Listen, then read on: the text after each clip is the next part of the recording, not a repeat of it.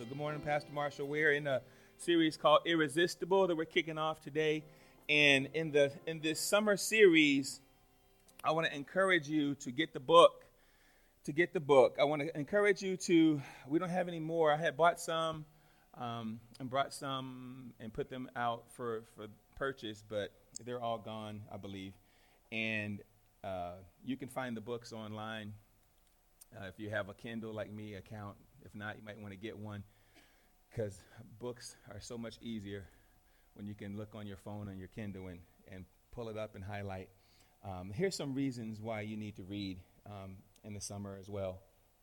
Here are some reasons. Reading improves our memory. Did y'all know that? Reading improves your memory. Reading helps you focus, and reading reduces stress. Yeah, that's why y'all need to read. It reduces stress. And reading makes you smarter. So with that being said, we're going to enter this series called Irresistible. And I want to do a little bit of a introduction with encouragement behind it. That's the flavor for today. And with this series, what I want to do is I want you to look at how Andy Stanley gives the history of the Bible in a fresh way so he can take you into the deeper depths of what God has for you with this book series. So Andy Stanley, he starts off, he tells us a story in the book about his trip to China. And on this trip to China, if you've read, and I don't care, I want you to read ahead. There's not, a format to what we're doing as far as reading, one chapter here and wait for the next week. I'm just going to lift out different things each week for the next 6 weeks, what I feel that God wants us to have. But anyway, so Andy Stanley, he's on a trip to China, and it changes the game for him. He meets this young lady who's trying to get to church, and she goes, several hours to get to church, and she asks him a question one day. She asks, why doesn't people in America go to church? She's trying to get to church, and she's got all these things up against her, but yet she's going, and she's asking the question, why don't people in America go to church? And he said it bothered him, so he wrote this book. And actually, if you follow his ministry, Andy Stanley, for the last 5 years, he's been talking about this very thing that we're going to go into for this series.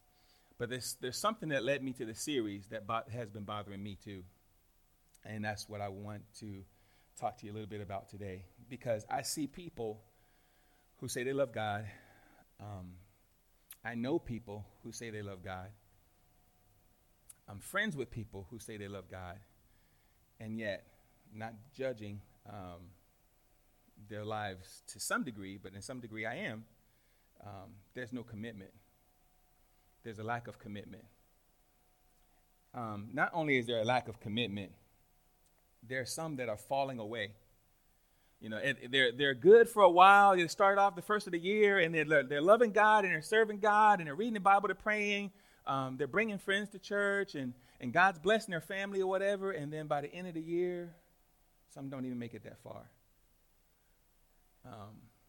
And that's what's been bothering me. And I said, God, in our church, as we start our church, I'm hoping that we can get people that are committed to you for the long term. I'm hoping that we can get people that have a fire and a passion, who say they love you in the long term. Because other people are resisting what they see in our lukewarmness as Christians. They're resisting God. And so church is no longer irresistible when it should be irresistible. And it starts with us. And so we don't have to look at a church far, far, far away from here. We can look right here in our seats. Some of you know people who are no longer going to church. Some of you know people whose faith isn't working anymore, right? Some of you know people who doesn't really live it or give it like they should. And like I said, this is no intentionality behind those who aren't here today, because this weekend was a perfect storm, like I said, of different situations that came up, even for our regulars. But it's unfortunate. So this week, I'm talking to a very good friend of mine. I'm saddened by it, but I'm talking to a very good friend of mine on Tuesday who who attends or used to attend one of the largest churches in Tidewater. It's a mega church. And he served there. His wife served there. And reached out to me, and he's struggling. I wouldn't even say struggling. He just pretty much turned his back on God. He said he doesn't believe anymore. And so that's impacting his family. That's impacting everything. You know, he was serving. The pastor I know is phenomenal. But something happened, and he's turned his back on God. The love is no longer there. He's questioning everything. And I know if we're not careful, some of us will be in that very same boat because of life situations, and we start to resist the thing that should be irresistible. And that's our love and our passion for God. So how does this happen? How does this happen, church family? Life starts to come up and life starts to happen. Some people go to school like myself, and you go into seminary and you start reading that there's other books of the Bible, and you read the teachings of Thomas and all the teachings of Jesus, but yet it wasn't in the canonicity of the Bible when they formed the Bible together. And you start questioning these things. I thought the Bible was inerrant, without flaw, without error. And some people, not even that. Some people just, God's not blessing me. I'm not getting promotion. I'm not getting raises. I got divorced. I got a situation, whatever. And they start blaming God to that. For whatever reason, people are done with God. They're done with church. For whatever reason. We can't start this race off, strong and passionate. And then by the time we face God, we've already turned away and we've done it our way because we felt like it didn't work anymore. I don't want that to be us. And so this summer book series was birthed out of that passion of, I want y'all to get it. I want y'all to stick. I want you to be irresistible. When people see you, they don't really see you. They don't see Marshall. They don't see Karen. They don't see Carmen. They don't see Eugene. They see God, Christ-like love and passion in you, fervent, and not just going dim. You're not a light that's supposed to go dim. We're a light that's supposed to shine bright in darkness. If there's no darkness, why do you need light? Right? Okay, that's for free. So Andy Stanley, what he does, he notes the decline of Christianity in America is due to the popularity of atheism and many more who are done. They call them the nuns and duns, who are done with church. They don't have nothing to do with church anymore. And that's a popular thing. The nuns and duns outnumber those who don't believe and never believed. Those that came to Christ, know Christ, are in church, and then turned away. The stats on that, you can Google it. I challenge you to Google it. The nuns and the duns statistically outnumber those who never even knew God, who never even gave him a chance. So this is real stuff, you guys. Real stuff is happening. Real life is happening to people, and the darkness, for whatever reason, just makes people give up and throw their hands up. So in this series, I want to stimulate what we believe and help our faith to become solid and irresistible again and continue to be irresistible for the long term. So I'm excited that you're here, and I'm happy to get on this journey. Are you excited about the journey? So resistance to faith is nothing new. The first thing you need to know, resistance to faith is nothing new. As we look back in biblical history, one of the popular resistors to Christianity was the resistor named Paul, who formerly went by the name Saul. Now, this joker here, he was full on, like some of us as fans. He was like full on committed to what he did. Some of you party, you were full on. If you wasn't there, people didn't want to go to the party. Some of you were like me that, you like to have life, live life to the fullest. That was Paul in his Judaism faith. He was a Pharisee. He was a leader in the Pharisee realm. He was educated several degrees. He was more zealous than everybody else. He spoke different languages. Paul was all in. But something happened. Something happened that turned him around when it came to his Christianity. In Acts 9, we're gonna take a look at that. Acts 9. Look with me at what happens. It says, and this is a familiar story to some, but I'm going to introduce it to others. Meanwhile, Saul was uttering threats with every breath and was eager to kill the Lord's followers. Whose followers? The Lord's. The Lord's followers.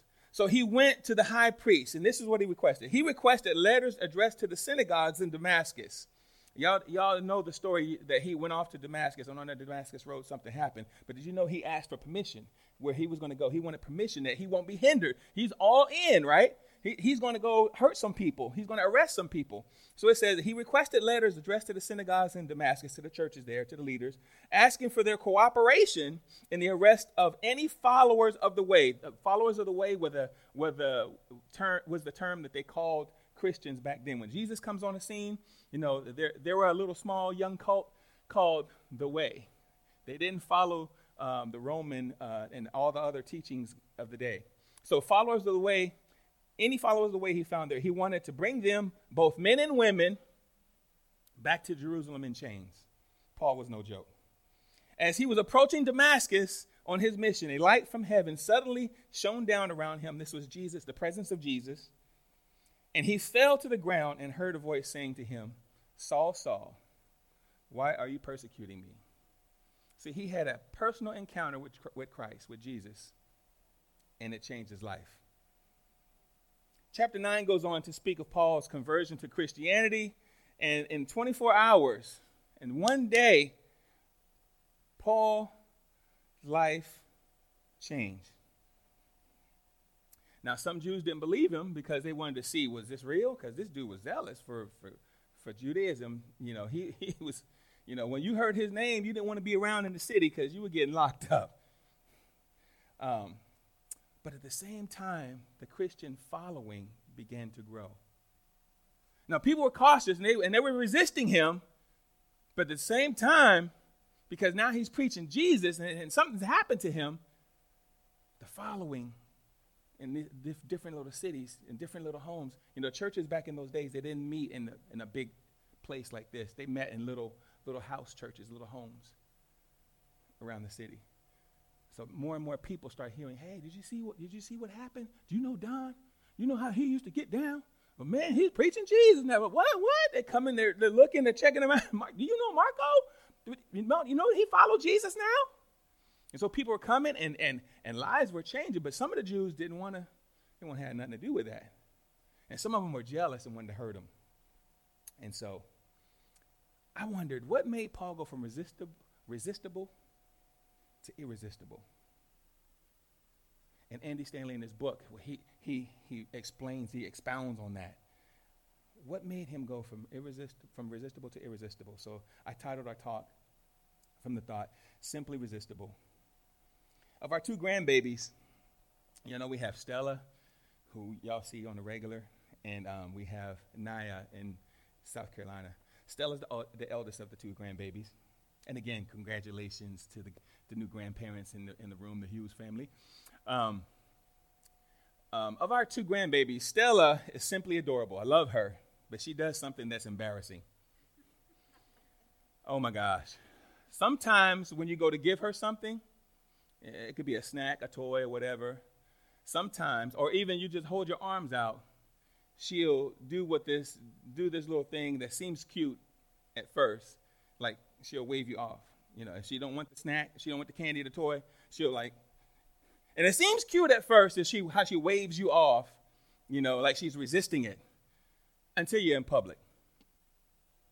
Now in public, you don't want to reach for her, hey baby, or to give her something and she resists and starts waving you off and shaking her head no and waving her hand no, resisting. But we unfortunately do the same thing when it comes to our faith. Today, people resist change as much as they resist their faith because they no longer, I need some water here, because they no longer see the value of it. Like my grandbaby. We can say, hey, how important this is, or we can show how important something is or whatever. But when people see no value in it anymore, they start to resist it. They start to wave it off again, like Stella does. And we've forgotten that what is valued is based on usefulness.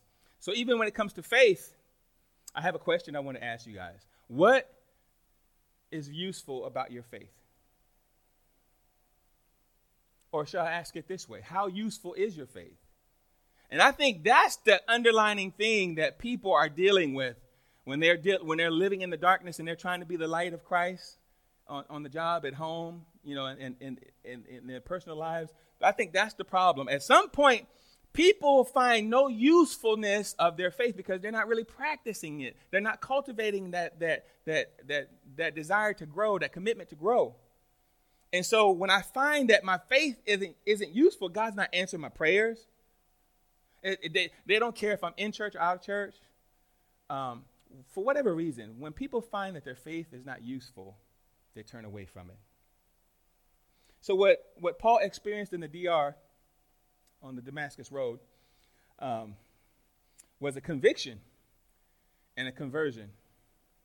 He experiences a conviction and a conversion on the Damascus Road with Jesus, and something happened which caused him to, and I'm giving you my first point, which caused him to value the experience with Jesus. And you have to understand, if you've ever experienced Christ, and some of you probably haven't yet, but if you ever experienced Christ, you got to remember how it happened. You got to remember when it happened. You got to remember the experience, the feeling, what happened. I was here. I was washing the dishes. My pastor, growing up, my pastor said he was on his way to Bible college. He was driving back to college, and it was a thunderstorm. And he said in the storm, in the sheets of rain, he felt the conviction of God on his heart, I guess for whatever he's listened to, some preaching or whatever on the radio. And he pulled over on the side of the road. He got down on his knees in the rain. He asked Jesus into his life. And he was changed right there. Paul had a conversion. It seemed dramatic in the text, but Paul had an experience that he valued. So he valued the experience with Jesus. Let me teach a little bit real quick. A conviction is a feeling. Y'all know that, right? A conviction is a feeling. A feeling is a deep sense of need, a need for something that only God can provide. That's what a conviction is. That you have this feeling going on inside of you, and you know that the more money won't satisfy it, a new car won't satisfy it, a new man or new girl in your life won't satisfy it, and you have this encounter. God starts speaking to your mind and your heart, and you give yourself over to God. You could be listening to worship music, to preaching, whatever, and you have this encounter with God that you yield your life over to Him, and that's an experience that you have to hold on to. You have to remember how it happened. You have to remember when it happened. Paul valued his experience with Jesus first. So lets me know that change is a necessary result of Christianity. You can love God. You can know God. The devil and his angels know him. The scripture says that. You can know God and you can value God, but if you've never experienced a conversion, a conviction where things have changed, then you haven't given your life to Christ. Andy Stanley notes further. He says that rather than churches working hard to make church more interesting, and that's what's been happening all over North America, rather than making churches working hard to make church more interesting, churches need more people who have changed and find their faith useful. Because you'll eventually misuse what you found once useful. Let me give you an example of that. Sometimes we can come to church and we can have the wrong purpose. We can come to church for years and have the wrong purpose. What do you mean, Pastor? Sometimes you'll come to church and you think it's about what I get out of church. Church isn't about how we receive when we come. Church is about how we reach when we come. It's not for the ones that gather. That's not what church is for. Church isn't for us that gather and know Christ and sing and praise and whatever. That's all good and fine. But church is for reaching those that we invite, those that we reach out and we do different things to bring in. That's what the church experience is for. And then, of course, you get the shot in the arm, I can go on again, as Elmer would say, without Sunday, I don't know. I don't know how I'm going to do it. You get this shot in the arm, with worship collectively. But church is for, we have to remember, the church experience is for those we're trying to reach, not what you can receive and what I can receive out of it. And so that's why we expect you to come and serve and do things, set up, do things, give, to help. But you don't have a understanding that church is about you. Because if you think that church is about you, when I forget to say hello to you or hug you with my sweaty self after service, then you'll think, oh, God doesn't love me. Pastor didn't even say hi. Or I didn't see my best friend today, so church has no value. And eventually you'll resist the thing that you found so irresistible. I'm teaching better than y'all looking. Winston Churchill said this: "It's not enough to have lived. We should be determined to live for something." When we come to church and we experience God together collectively, we're living for something bigger than what we're saying. What we're saying before God is, God, I'm living for something beyond myself. I'm living for you. I'm sacrificing for you. I'm giving up my time and my talent for you. So Paul went from doing all things wrong to doing all things right in the DR. That's what happened. And so he didn't wait for the summer to be over. He didn't wait to get his money right. When he had that experience with Jesus, he had a 24-hour change in one day. And the rest is history. The Bible writes about how much, not only did he just change and those that are around him was like taking notice, he wrote half of the New Testament. Oh, man. So here in Acts 9, we'll see further how Paul, who was Saul, was blinded by the light, which was Jesus' presence. But what happened was, it shows us how he saw from there. So in Acts 9:18 it says, "Instantly something like scales fell from Saul's eyes, and he regained his sight, and then he got up and was baptized. Afterward, he ate some food and regained his strength. Saul stayed with the believers in Damascus for a few days, and immediately, everybody say immediately. Everybody say immediately. And immediately he began preaching about Jesus in the synagogue, saying he is indeed the Son of God." And it says that everybody was amazed. Everybody was amazed because they knew his life before, and now they see his life now. Man, what Jesus challenges us to do, and what Andy Stanley in his book, Irresistible, challenges us to do, is to instantly see things differently as a Christian. Now, church, I love y'all. I love y'all. And for those who are listening online, I love you. But some of you don't see things differently since you've been converted. Now, I don't expect everybody to change instantly. Your behavior doesn't change instantly. There's some things that God works on you with. But how you see things and how we do things, how we see it should change instantly. If you've had a spiritual conversion, you should spiritually see things differently. Say amen if you agree. All right. Okay. If you don't see things differently, you still see them as your old way, then you probably weren't converted. You probably just had upset stomach and you were feeling something else. You got relief with a Pepsi AC or something. When there's a conversion, Paul shows us in the text that he sees things differently. I'll prove it. This is what Jesus expects, Amy. When Jesus comes on the scene, he's the way. He's presenting the way. They weren't called Christians at that point. When Jesus comes on the scene, he presents the way, a new way. And he's asking the temple leaders, those that are in charge, the religious leaders of the time, to see things differently. And I believe by challenging them to abandon what they knew in their religion, upset a lot of them. So they resisted him at first. But it's funny that the religious leaders resisted Jesus, but everybody else, those who were not like Jesus, all started flocking to Jesus because they all represented, the religious leaders represented the legalism of the time and the law. And Jesus comes, and he comes with this grace. He comes with this grace, and so that those that were not like him liked him, and those that were with him fell in love with him even more. So he pulled from both sides, but he challenges the religious leaders to lay aside their religion, what they previously known. And I think that's critical because when we come to Christ, when we enter our faith, some of us still bring in our old ways.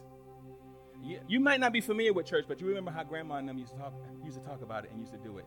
And we all grew up, well, most of us, except some of the students, most of us grew up in the era of The Bible says so, so I believe it. But that doesn't work today because everybody's asking why. And so, you have to have some concrete information to be able to share why these days. But anyway, we all bring some preconceived ideas and notions into our faith, which causes us sometimes to stumble down the road long term. So look what Jesus says in Matthew 12. In Matthew 12:6, he says, he's talking to the religious leaders. He said, I tell you, just one verse, I tell you, there is one here who was even greater than the temple. In the conversation that was happening at the time, Jesus goes out on a limb. He said, there's someone here who's greater than the temple. He's talking about himself. Game changer. Messed them up. They were like, wait, what? Marco, did you hear what he just said? Greater than the temple? See, in those days, the temple meant everything to Jewish life and Jewish culture. The temple was where everything happened and jumped off at. Everything was surrounded and revolved around the temple. It was like saying to an adult child, those aren't really your parents. It was like saying when Jesus said there's one here greater than the temple, it shocked them. It was like saying to a sports fan, a fanatical sports fan, to change teams. It was like saying to a politician, you got to leave your political party. This got everybody's attention in the synagogue that day. And what Jesus was saying, you have to see things differently now that I'm here. There's someone greater than what you guys are serving. And it's me. I am that I am. If you're willing to abandon what you know, I believe your faith will grow as you go. I believe in your travels, your faith will grow as you go. Forgetting what you knew about religion in the past, but go by what God has started doing in your life and your heart since you've been converted.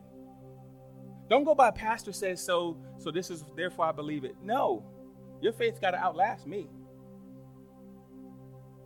Since you've been converted, what has God been doing for you? What has God been showing you?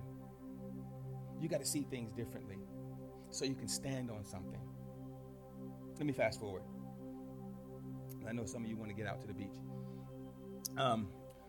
What makes people go from resistible to irresistible, Pastor? In the first century, it wasn't the Bible. The Bible wasn't even formed yet. The canonicity of the Bible was not agreed on yet to form the canon, the Bible. They just had the Torah, the first 5 books, the Pentateuch, however you want to call it.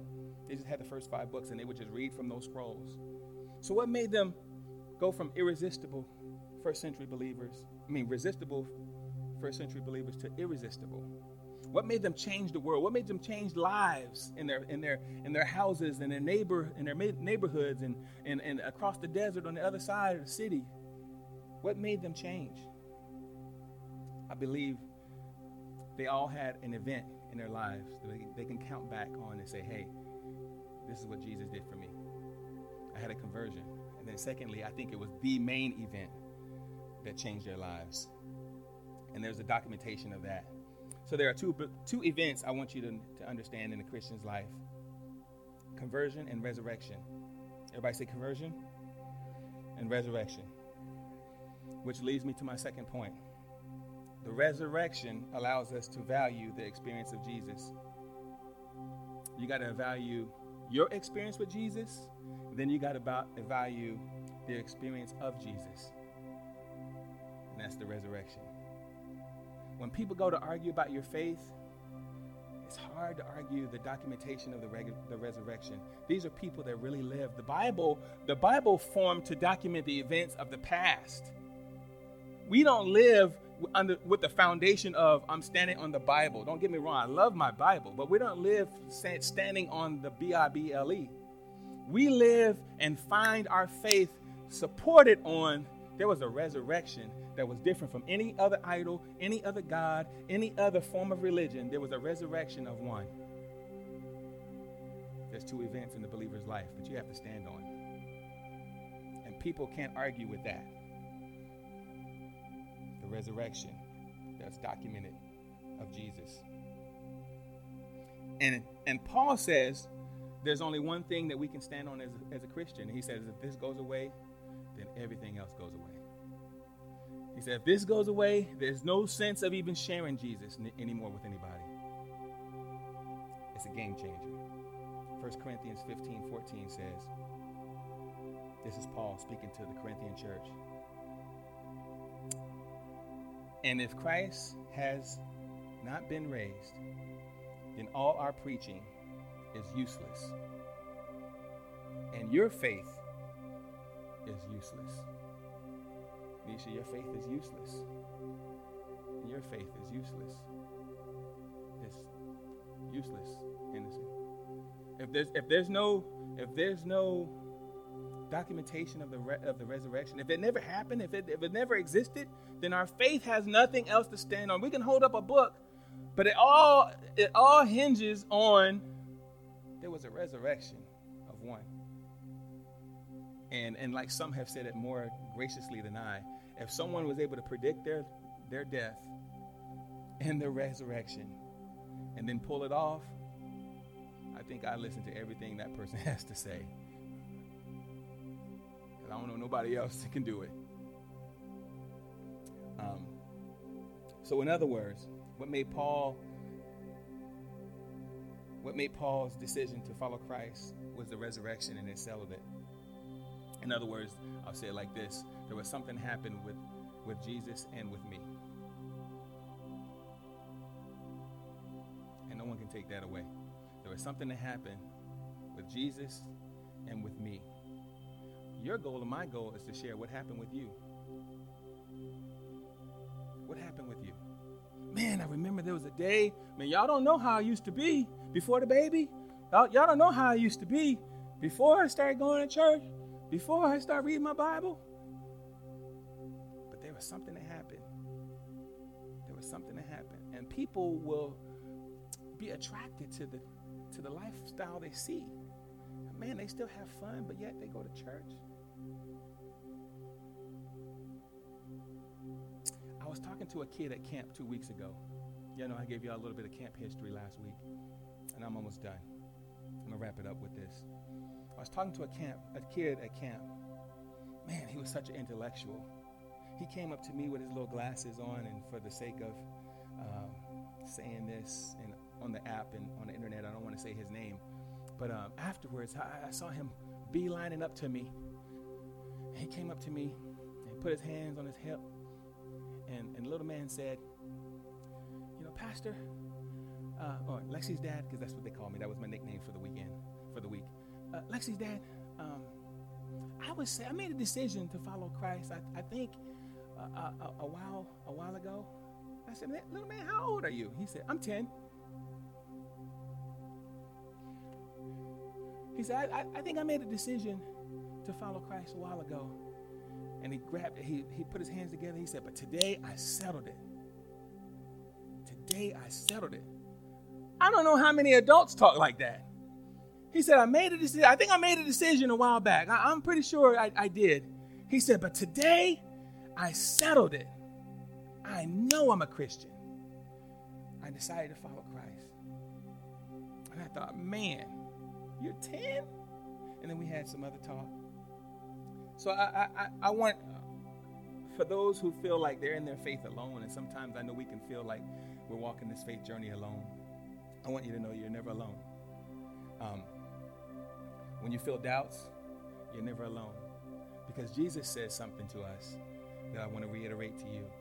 That you may be able to still find your faith irresistible. That you'll find God irresistible. That you will be irresistible when you feel like resisting. Because no doubt somebody's listening online or somebody's in this room and you're that far away from just giving up. That's what burdened me to even say we're going to do this series. Because I know some people are just a finger snap away from giving up. From their faith. Turning their back and walking away. So when you feel insecure and when you feel alone, remember what Jesus says about you. And this is my final verse, and we're closing with this. Matthew 28:20 says, teach these new disciples to obey all the commands I have given you. and to be sure of this: I am with you always, even to the end of the age. Maybe somebody here is feeling like, yeah, but Pastor, I don't feel like he's with me all the time. Sometimes I feel like God has forgotten me because I haven't read my Bible in so long. Sometimes my prayers don't feel like they're ever being answered or effective or even heard. And I feel like my faith isn't useful. I don't want to tell you this, Pastor, but I really feel like resisting what I started. Would you bow your head and close your eyes?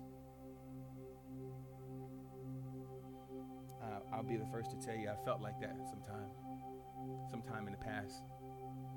I felt like, why? But when I thought about how miserable I was before I met Christ, I know there's nothing to go back to. Because what do you do? What do you do when you don't have him anymore?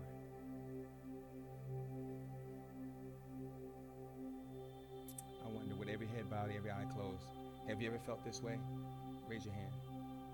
Every head bowed, every eye closed. I don't want anyone looking around. Raise your hand. Amen, amen, amen, amen, amen. I want to pray for you. And maybe there's somebody here today who doesn't know Christ at all. I don't want to assume you all do. Maybe you say, you know what, Pastor, I want to take this time to see things differently. For whatever reason, I haven't been doing things the way I should have been doing when it comes to my faith. So I want to do things differently. I had no faith, maybe. If that's you, would you raise your hand? Anybody? Amen. Amen. Would you pray after me? Everybody, every head bowed, every eye closed. For whichever group you were, would you just pray to the Lord? I'm going to pray for the first group. Father, would you bless those who felt like giving up or currently are feeling like giving up? Would you help them, Lord, to see things differently, to follow the commands of Christ? And I know they won't be perfect and they'll still be dark around them, but Lord, you've called them to be the light. Help them continue to shine their light. But more importantly, Lord, help them to see that they've partnered with you. And you said you've never leave us nor forsake us, even to the end of the age. For the second group, raise their hands. Lord, help them to see you as the ultimate source of life. And so I'll ask the second group to pray this prayer. If they're serious about committing their life to Christ, repeat in their hearts this prayer. Father, thank you for Jesus. Forgive me of where I am in my sins. But I thank you, Lord, in you give me another chance to start over again. Make my life new in Christ. I receive Jesus as my Lord and Savior. In Christ's name I pray.